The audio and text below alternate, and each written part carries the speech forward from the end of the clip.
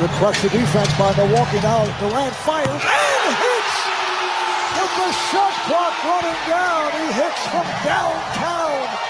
4-point lead for the Nets. It's BetQL Daily with Joe Ostrowski on the BetQL Audio Network.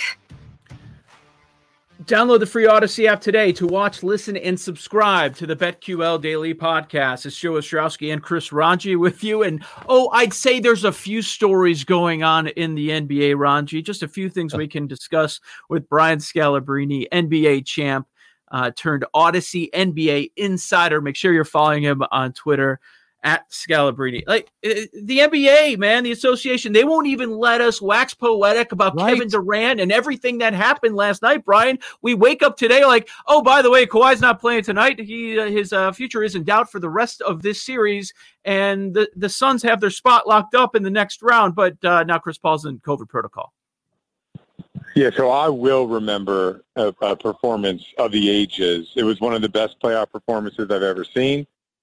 Let's forget, 2 years ago, this guy was basically popped his Achilles tendon, and now he's the best player in the world. I will remember that, but yeah, like the NBA definitely got rocked a little bit. Now, no one knows, unless you guys know more information than I do. Is Chris Paul in 14-day protocol, or there's some things to discuss, whether he's going to end up having a couple days, 14 days, 10 days? I don't think anybody knows at this point. They are still saying indefinitely. So it could just be that one game. If it were to happen on Sunday or to happen on Tuesday or whatever, it could be that. Could be longer. We don't really know yet. But it affects a lot, obviously, if he's not able to play in those first couple of games. Big time. I mean, he's an engine that makes this thing go, but he's empowered the rest of the guys. You have to think they're rooting for a Game 7. If there's just 1 day off in between, you have to assume that those teams are going to be sort of exhausted. So if I'm Phoenix, I'm thinking, like, obviously if it's 14 days, you're in trouble. But if it's shorter than that and he just misses a game or two, Phoenix has to be thinking in their mind they have to steal one of those 2 games if they can. And we'll see. I mean, I think injuries have been the name of the game here in the playoffs with, Conley for the Jazz out. Now Kawhi Leonard is going to be out. You have Kemba Walker, Jaylen Brown, Rob Williams, Kyrie Irving, James Harden, all these guys have missed games in the playoffs. I don't ever remember an NBA playoffs where injuries have dictated the outcome as much as it had this year. Yeah, and that's why every team still alive, you still have a chance, man. It is still so wide open, and it's been a lot of fun, but that's the downside. Maybe we'll be in a position where it's at the end of the year, the best season will not be the champion. But it's just been about survival, having your players available. I understand why people want to get mad at Coach Bud with the Bucks, and they're mad at Milwaukee, and you blew it again. You're up by 16, middle of the third quarter, and you can't even close them out. Harden can barely move, and he's out there all night, and you still can't pull out the victory. But I made the case that it was such a miraculous performance by Durant. And all those shots he was making in the second half, Scal, contested.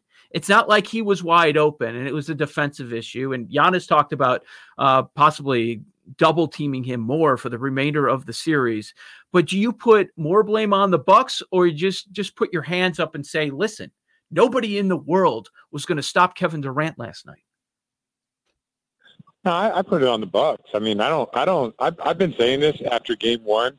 That Brook Lopez can't play in this series. And I know if Brook Lopez was a monster on the offensive end and he killed him on the offensive glass, and he really put the Nets in an awkward scenario. But the fact that they go at him every single time, Kevin Durant got going because they went at Brook Lopez every single time on offense, and then he doesn't give you anything on the other end. And I'm not knocking Brook Lopez. I think he's phenomenal. I touted him all year long. I've talked about how great he is defending the restricted area.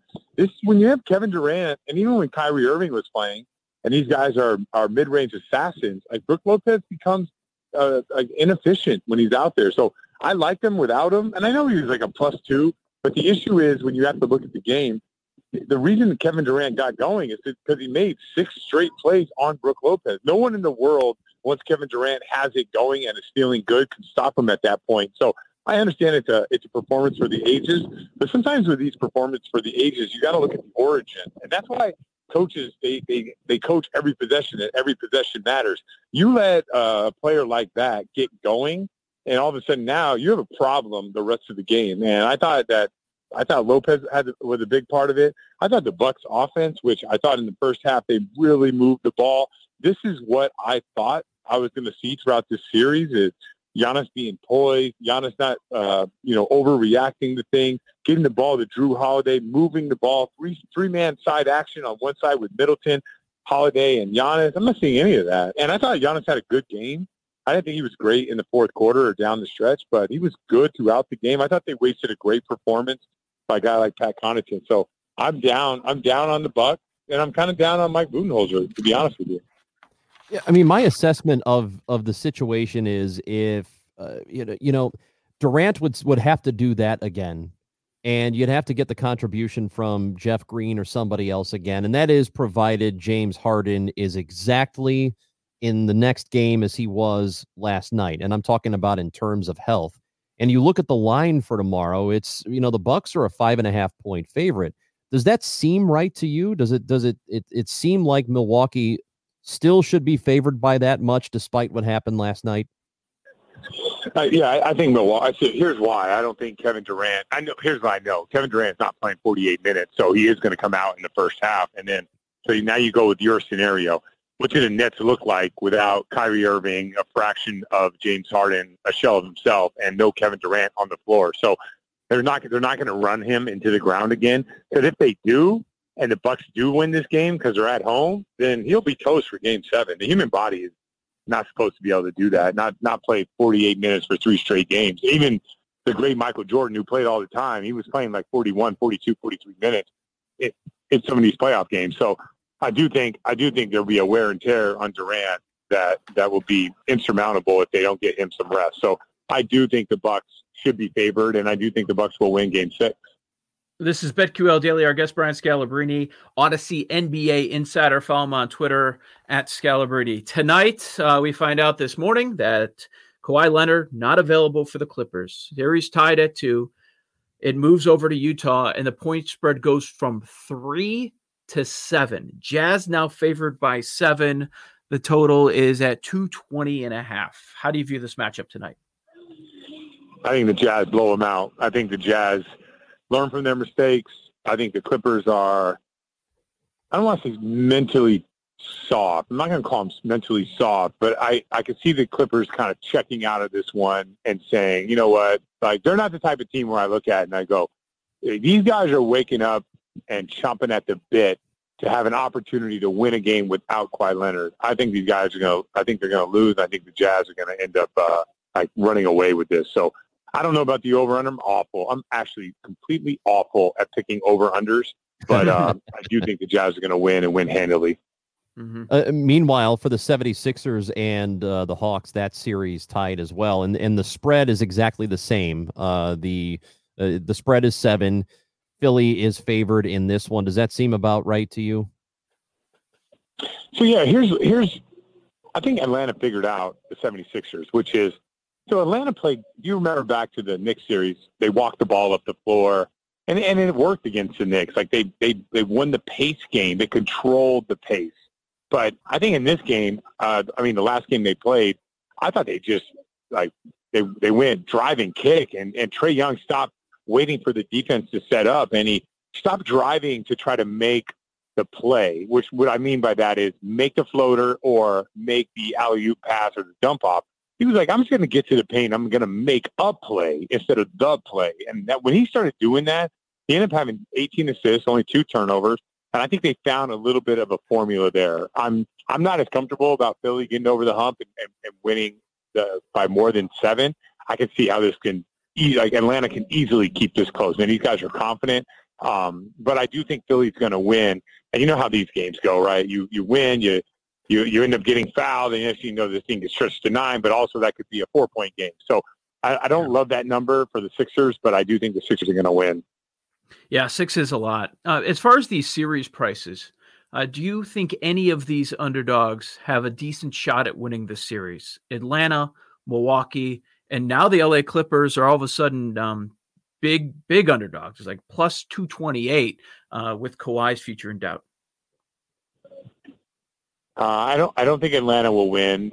The Clippers is an interesting one because I think Kawhi Leonard could sit out of 6 and end up going in. I'm sorry, sit out of 5, play 6, and win 7. Like Kawhi Leonard is phenomenal. It's because he's not an outspoken guy. Like sometimes his unbelievable playoff performances get lost in how good he is on both sides of the ball. So I do like the Clippers, and right now I'm sitting with money on the Bucks, and I think if this thing goes to Game 7, I'd probably be hedging because I just don't trust them. But once again, it goes back to how many minutes Durant plays tomorrow. How does Harden look? And if Kyrie coming back, if Harden still looks bad in Game 6, if Durant plays 45, 46 minutes, I might like the Bucks in that situation. But as of right now, it's hard to bet against the best player in the world. That's usually how the NBA Finals or the NBA usually shakes out, with the best player winning the trophy. Mm-hmm. We mentioned all the news that broke today involving Kawhi Leonard, Chris Paul, not going to be available, at least for a little bit. There's also other news. There's coaching news. Stan Van Gundy is out in New Orleans, and Scott Brooks is out in Washington. What are your thoughts on both of those? I'm surprised about the Stan Van Gundy one. If they're complaining, if the players are complaining about Stan Van Gundy and saying that like he doesn't relate to the young player, you should have known that to begin with. And I'm not saying he doesn't relate, but if you want your coach to be like a player's coach and not yell at the guys, then you're not going to hire Stan Van Gundy. So surprised by that.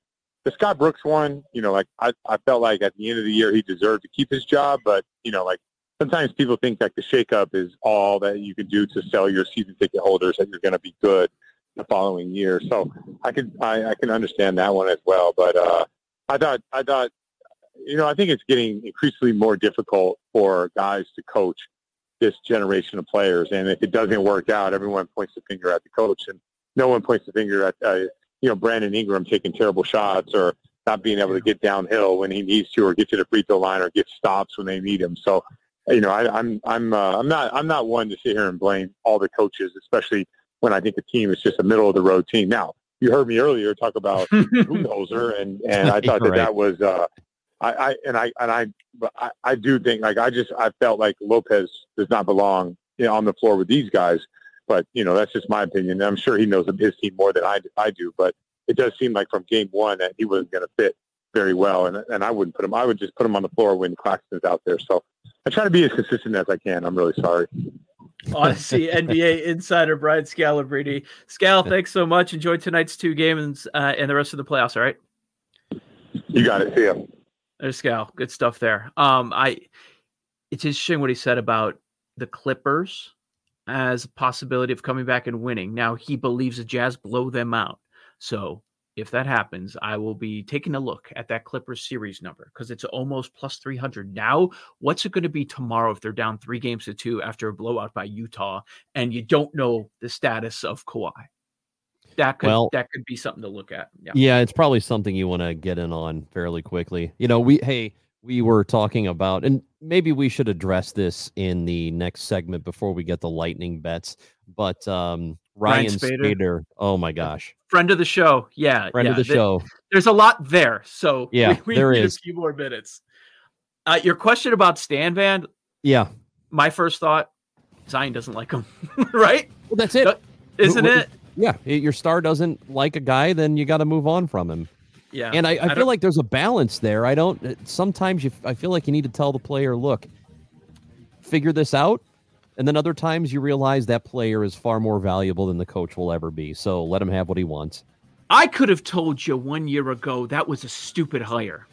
I like Stan Van, but that ain't going to work. That doesn't make a whole lot of sense. Maybe get a younger coach. Yeah, exactly. Or somebody who understands younger players. Lightning bets are next on the BetQL Network.